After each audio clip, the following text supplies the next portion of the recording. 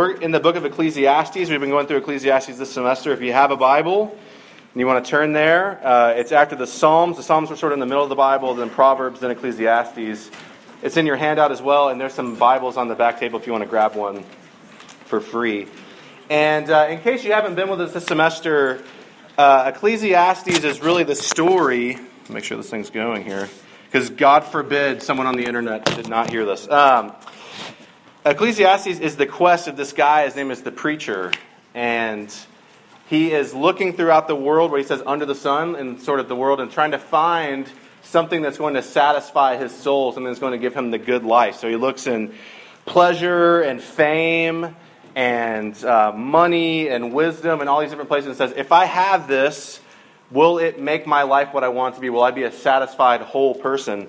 And the interesting thing about Ecclesiastes, if you read it, it can be confusing because it barely ever mentions God. Because what he's doing is he's looking just in the world as it is. He's not looking for spiritual fulfillment or anything like that. He's looking at the world sort of without God. But tonight in our passage, he actually turns and looks at religion and says, can being a good religious person satisfy me and bring satisfaction to my soul? So let's dive in. We're going to be in Ecclesiastes chapter 5. Read the first 7 verses. I just realized that my daughter's glow bracelet is still on, so that's bonus. Okay, let's read here Ecclesiastes chapter 5, 1 through 7. Listen, this is the word of the living God. Guard your steps when you go to the house of God. To draw near to listen is better than to offer the sacrifice of fools, for they do not know that they are doing evil. Be not rash with your mouth, nor let your heart be hasty to utter a word before God. For God is in heaven, and you are on earth. Therefore let your words be few. For a dream comes with much business, and a fool's voice with many words. When you vow a vow to God, do not delay paying it. For he has no pleasure in fools. Pay what you vow. It's better that you should not vow than you should vow and not pay. Let not your mouth lead you into sin, and do not say before the messenger that it was a mistake. Why should God be angry at your voice and destroy the work of your hands? For when dreams increase and words grow many, there is vanity, but God is the one you must fear. Okay, it's God's word, so let's ask his blessing. Father, we're grateful for your word. We're grateful for your love to us. Lord, indeed, that never fails and never gives up and never runs out on us. And Lord, because you love your people and you love your word, would you be with us now as we consider your word together? We pray in Jesus' name. Amen. Do you guys know who, well, first off, does anybody have like a Nalgene of water? I just drank this whole thing of tea. Thanks, Bailey. You're a real good man, because I'm about to drink this water after you're going to have 3 small children. I just drank a Chick-fil-A sweet tea and have sweaters all over my mouth. Do you guys know who Anne Rice is? Sorry, what? Sweaters. I had fuzz in my mouth. You know, okay. Good, all right. You guys hope you're taking notes. All right. So, do you guys know who Anne Rice is? She's an author. It's not Ray Rice's sister, no. Although it would be awesome, because Anne Rice writes books about vampires, and can you imagine Ray Rice's sister writing books about vampires? No, Anne Rice was you ever heard of like the movie Interview with the Vampire? Okay, it's like Tom Cruise and Brad Pitt, and they're like most androgynous roles. They wear a lot of makeup and everything. Anyway, Anne Rice wrote these books, these vampire books, Interview with the Vampire, Queen of the Damned, and she was really popular in the 90s. And in 2000, I think it was, Anne Rice became a Christian. Like, she kind of came out and said, I'm a Christian. And it was sort of surprising. I don't think anyone saw that coming. But in 2010, she put on her Facebook that she was quitting being a Christian. Okay? And this is what she said. She said, today I quit being a Christian. I remain committed to Christ as always, but not to being Christian or to being part of Christianity. It's simply impossible for me to belong to this quarrelsome, hostile, disputatious, and deservedly infamous group. Obviously, she writes words for a living. For 10 years, I've tried and I've failed, but following Christ does not mean following his followers. Christ is infinitely more important than Christianity and always will be, no matter what Christianity is, has been, or might become. And if you've spent time in church, okay, particularly if you grew up in the sort of religious Christian South, you probably are feeling sympathetic to that position, right? Because the church and religious people in general can be some of the most harmful and hurtful people, and it can be a really hard place to be. Some of you guys have been hurt by the church. And what the preacher is doing, the great thing about Ecclesiastes is it's really honest about how life really is. And what he's doing tonight is he's showing us sort of what religion looks like under the sun. That there, even within the same church, can be two religions happening together. And if you see on your handout, there's a really easy outline. But what he's contrasting is religion under the sun, which is like a fool's religion, and then true religion. So let's look at those two things together. If you look at the beginning of chapter 5 there, he says, guard your steps when you go to the house of God. And to draw near to listen is better than to offer the sacrifice of fools. What he's doing is he's contrasting two people worshiping, right? So this is in the Old Testament. So if you were a religious person, you believe in the God of the Bible in the Old Testament, and you want to worship God, there was literally a house where God lived in the house, okay? His spirit dwelt in the temple in Jerusalem. So if you were going to go to church and you had to travel to Jerusalem, and people would travel there several times per year, and they would pray and they would offer sacrifices, right? You guys following this, right? They would take animals and kill them and offer them as worship to God. And what the preacher, who's probably Solomon, what he's saying is there are people that go to the temple and they do very outwardly religious things. They're actually very committed religious people, but somehow they are totally missing the point. And you guys might know this. Sometimes the most outwardly religious people that you know can be some of the hardest people to deal with, some of the most unloving people. Zach Eswine wrote a book about Ecclesiastes, and he talks about these people. He says, they take part in religious ceremony and observances and look to that participation in order to justify themselves as being close to God and among good people. What he's saying is, these people, they do outwardly religious things. They go to church, they do sacrifices, they follow the law, and they look to that obedience and performance as the thing that makes God like them. Okay? It's like if you went to church every week and you said, God likes me because I do these things. Religious fools, and that's what I'm calling them, that's what Solomon calls them, he calls them fools. They think that because of what they do, God accepts them. And really what they're thinking is, if I do these things that God has set in place, if I do sacrifices, if I go to the temple, then God will look favorably on me and give me the life that I want. He'll give me the good life, the things that I want. And there's a few things that religious fools do. They focus on externals. They focus on performance. They focus on doing all the right things. Religious fools are fools because they think that God shares their agenda. Have you guys ever been to a church or to like a Christian gathering of any kind, and you felt like, man, I'm pretty sure what the overriding political view is in this church? Okay? Like, if I went here and I shared it at a different political view, I would feel uncomfortable. Scott Sauls, he's a pastor in my denomination. By the way, my denomination that I'm a minister in is called the PCA, the Presbyterian Church in America, and we are a historically Southern, white, and conservative denomination. That's just where we come from, who we've been, and we're growing and diversifying. But Scott is the pastor of a big church in Nashville, and he tells this really funny story about he was at a Bible study, and a lady from this Bible study was like going on, and she was really excited because on Sunday she had seen a car in the parking lot that had a Democrat sticker on it. And she was really excited about that. And he was like, oh, what's so exciting? She was like, it's great because that means like the unbelievers were coming to church on Sunday.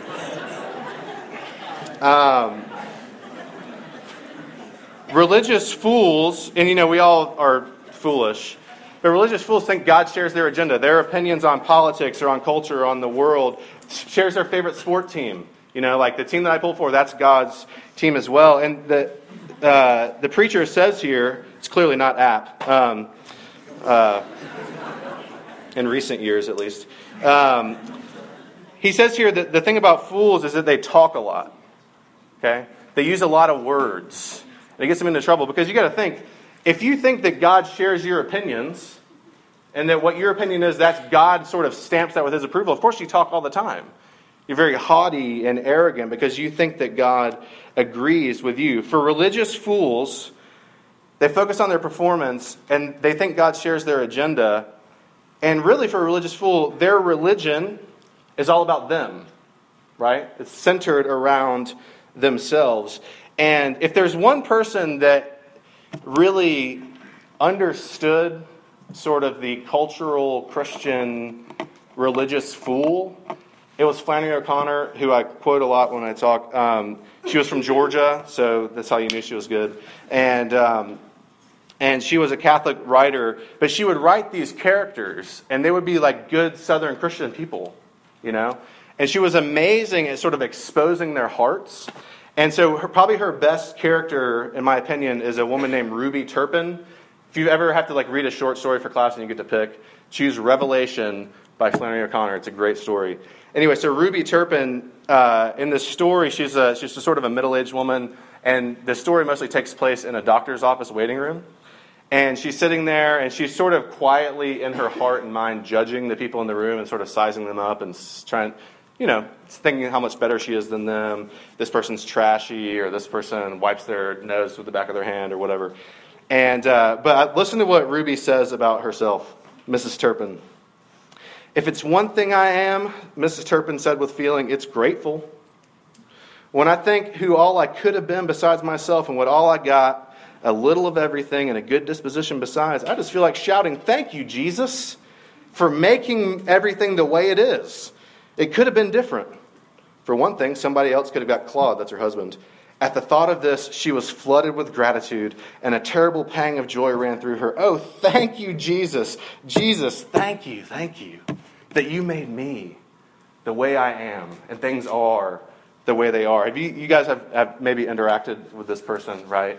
Has such a high estimation of themselves that they would look around a room of people that are lesser than them and then shout with joy, "Thank you, Jesus, that you made things the way that they are." Religious fools use religious observance for their own good. So the thing about Ruby, Mrs. Turpin, is that by going to church and being a good Christian woman, she felt better about herself. Okay, in the passage here, if you look in verse 4 there, it says, "When you vow a vow to God, do not delay paying it, for he has no pleasure in fools." Sounds like Mr. T. "Pay what you vow. It is better that you should not vow than you should vow and not pay. So let not your mouth lead you into sin, and do not say before the messenger that it was a mistake." Basically what he's saying is, don't make a vow to God, and then when you don't pay it, say, "Oh, well, I sort of miscalculated," or "You heard me wrong," or "I didn't mean to say it like that." You guys might know how this is. You know, you're in a moment where everyone's sort of behind you, and you get this sort of like really if you're a spiritual person, this spiritual feeling, I'm going to give this thing, I'm going to do this summer trip, I'm going to help this person, I'm going to give my money. And when everyone's there cheering you on, you feel really good about it, but then like later on, you have to like write the check or fill out the application, and no one's really there to sort of bolster you up, and your good works then are in private. You're like, not really feeling it as much as I was before. A religious fool uses religion to feel good about themselves, to put themselves in higher esteem, to make people like them. And being outwardly religious, and I think you guys probably recognize this, can be very advantageous to you. Can you imagine, for example, like someone being elected president that just says, like, "I'm an avowed atheist"? And I don't buy any of that. Like, it would be very difficult for that person to become elected, right? So every election cycle, people are running and they start throwing out, "Oh, yeah, I taught Sunday school at like 1971 and, first whatever." Politicians do lip service to religion because being outwardly religious can help you. And so religious fools, to use a line from another friend of mine, religious fools use religion to minimize God or to manipulate God. Either make themselves look good and thus minimize God, steal glory from him, or to manipulate him into giving him what they want. And so, if that's the fool's religion, right, and if you guys have spent time around, some of this sounds familiar. The preacher, he recognizes that in God's house, there's real hypocrisy. And there's real harm that people can do.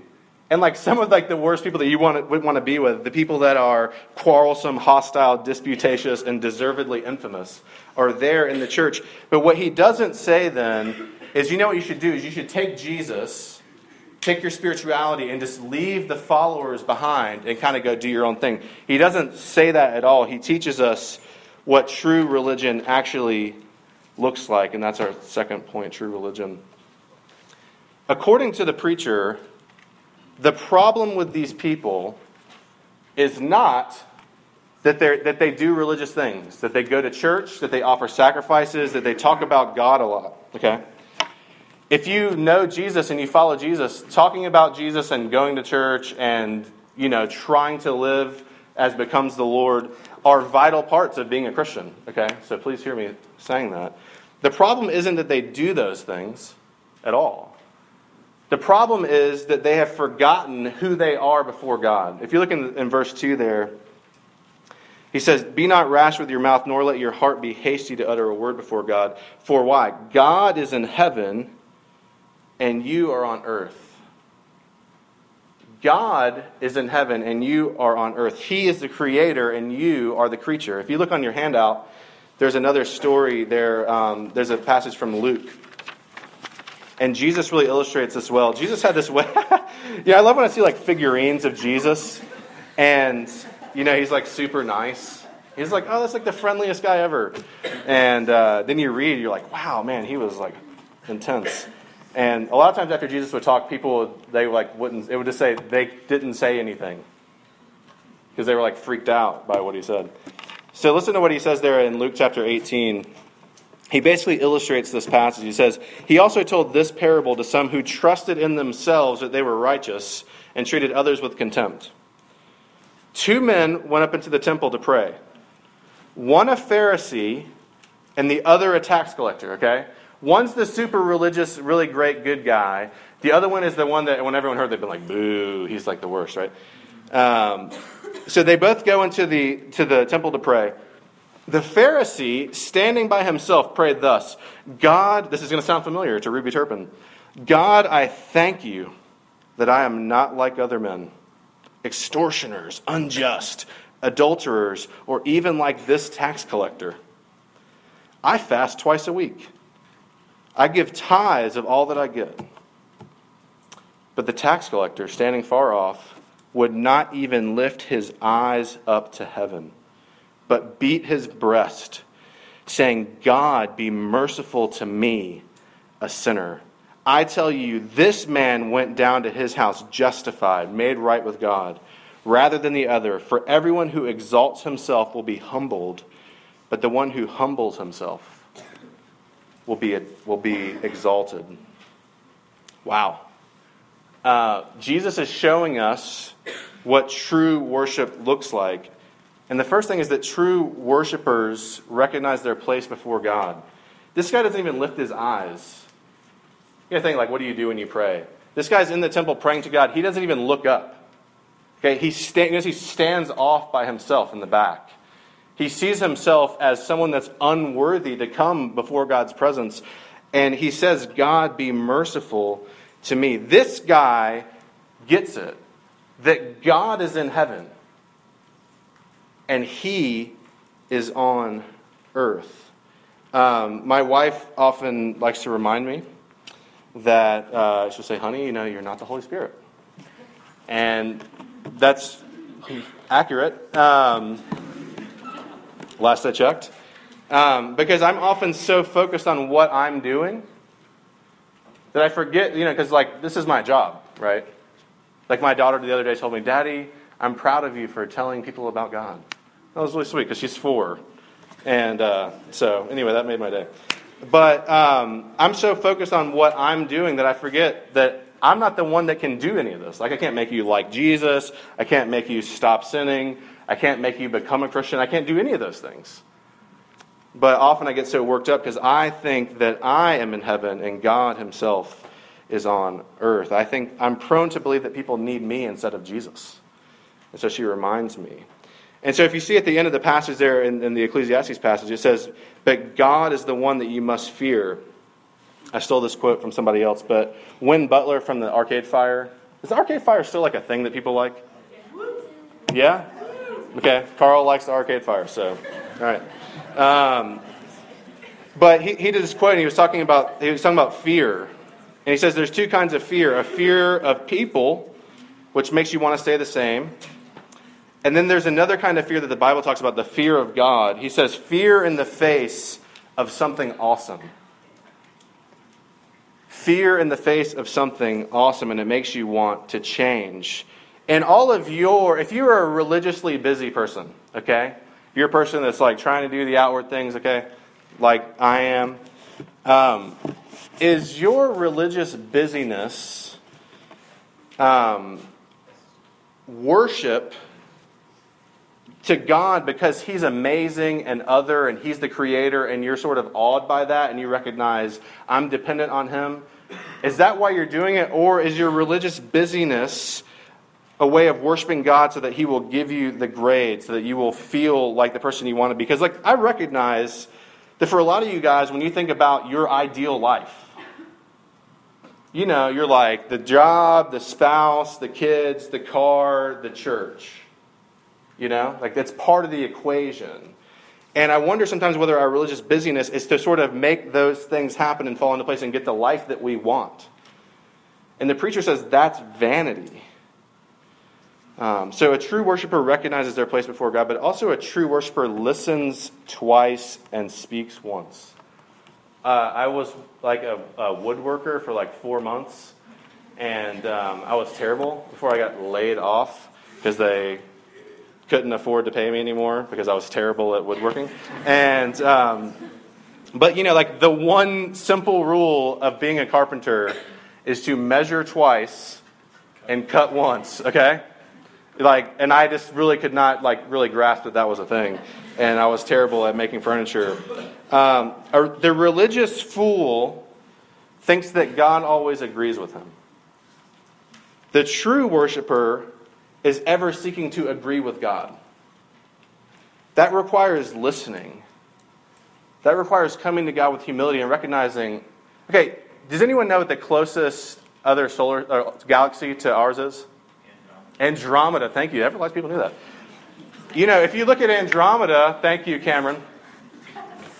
Gold star. If you look at Andromeda through a telescope, you'll see that there's like millions of stars in Andromeda. Okay? And there's likely millions of galaxies in the universe. Okay? God is really, really, really big. And He created all that. And when we come to God in worship, we come primarily not speaking to Him or for Him, but listening to Him. Because He has something of ultimate and true value to say to us. Because God is awesome. And we take our cues from Him. So the true worshiper listens twice and speaks once. And this is the real point here. The true worshiper pleads for mercy. Remember the guy in the story there? He said, God, be merciful to me, a sinner. This is what the preacher says when he says, guard your steps when you come in to the house of God. When I was a kid, Miss Perez, did y'all spank? Okay, all right. I had a feeling. I've known Jonathan, so I had a feeling that maybe the Perez family is one that spanks. So in my house when I was growing up, it was just me and my mom. And so my mom ran a really tight ship. And my mom paddled, okay? So no one judged my mom, okay? She's a great lady. But we had this paddle, and it hung in the kitchen, okay? And it had a Ninja Turtle painted on it. And which I thought was some kind of weird mind freak torture device because I loved Ninja Turtles. That was my thing. And then the paddle had a Ninja Turtle on it. It was I was supposed to have this sort of positive vibe. Anyway. And but painted on the paddle, it said, you can fool some of the people some of the time, but you can't fool mama. Okay? That is what the paddle said. I bet she still has it.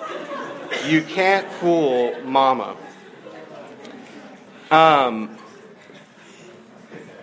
As reverently as I can say, God is not impressed with our performance. Okay? Remember the one, Andromeda is the closest galaxy, has millions of stars, probably millions of galaxies. He's not particularly impressed with how many times you read your Bible this month. Okay? I might fool some of you with my religiosity, but you don't fool God. He knows parts of your heart that you will never even know about. Okay? And so when we come to God, we come to Him in a position of asking for His mercy. We don't come expecting to be heard primarily. We come expecting or asking God to give us mercy. Because our performance really messes us up. This is a safe place, right? It's confession time.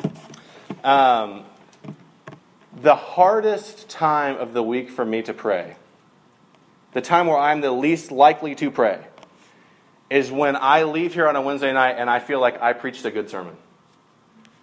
That is by far the last time that I want to pray. Because I don't feel particularly like I need God at that moment. I'm well pleased with myself. The time where I am the most likely and desirous of praying is when I yell at my daughter. Or when I preach a terrible sermon. Because in that moment I realize I can do nothing without Him. And I'm really screwed up. And I need Him. And God says, when you approach me, you come asking for mercy. If foolish religion minimizes and manipulates God, true religion focuses everything on God and depends on Him. Phil Ryken, who's another pastor in our denomination, said, the right way to worship is to be honest with God about our hypocrisy and all our sins and then ask Him to forgive us. Because it is in the nature of our God, who sent His Son, Jesus, on our behalf to forgive. He loves to forgive and to show mercy to us. So, if you're here, okay, I had this friend and his wife. She was from Florence, South Carolina. She's a really sweet lady, like super sweet, and the kind that would like never say anything mean. And I remember one time listening to her talk to someone, and the person she was like, "Oh, do you go to church?" We were like at the store. So like, "Oh, do you go to church?" And they're like, "Nah, it's just full of a bunch of hypocrites." And she was like, that's true. We got room for one more. And that's called a velvet hammer, okay? Like it's soft, but it strikes a serious blow. Everyone in this room is a hypocrite, okay? You can't even meet your own standard for yourself, whether you're a Christian or a religious person or not. Okay? You have standards for yourself that you currently hate yourself because you're not reaching them, much less your family's expectations for you, your culture's expectations for you, the school's expectations for you, or your boyfriend or girlfriend's expectations for you. You are a hypocrite. Okay? And so my question for you, the central tenet of the Christian faith is that God made the world, we screwed it up, and that Jesus has come by His grace to fix that and to show mercy to people that don't deserve it. And so if you don't know Jesus, or you're running away from Jesus and you're like, that place is full of hypocrites, whatever it is that you worship, when you fail it, does it show you mercy?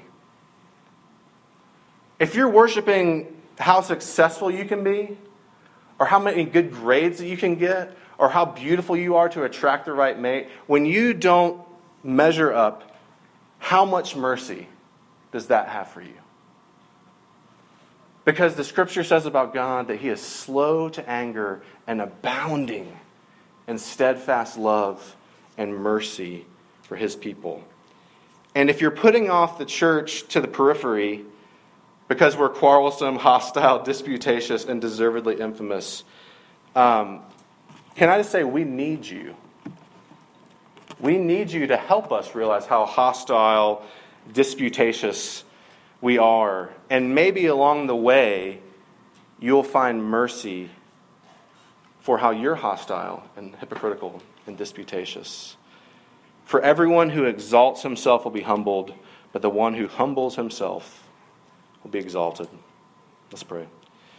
Jesus, you humbled yourself for us. You made yourself nothing and took the form of a servant for us. Lord, because we're a mess. We think we're smarter than you. We think that by stringing together a couple of good acts that you want something to do with us. But Lord, we come with you pleading for your mercy and asking for you to give us what Jesus has. Real righteousness. A real obedient life that you give to us as a gift. Lord, would you show up for us tonight? Help us to put our trust in you, we pray. In Jesus' name, amen.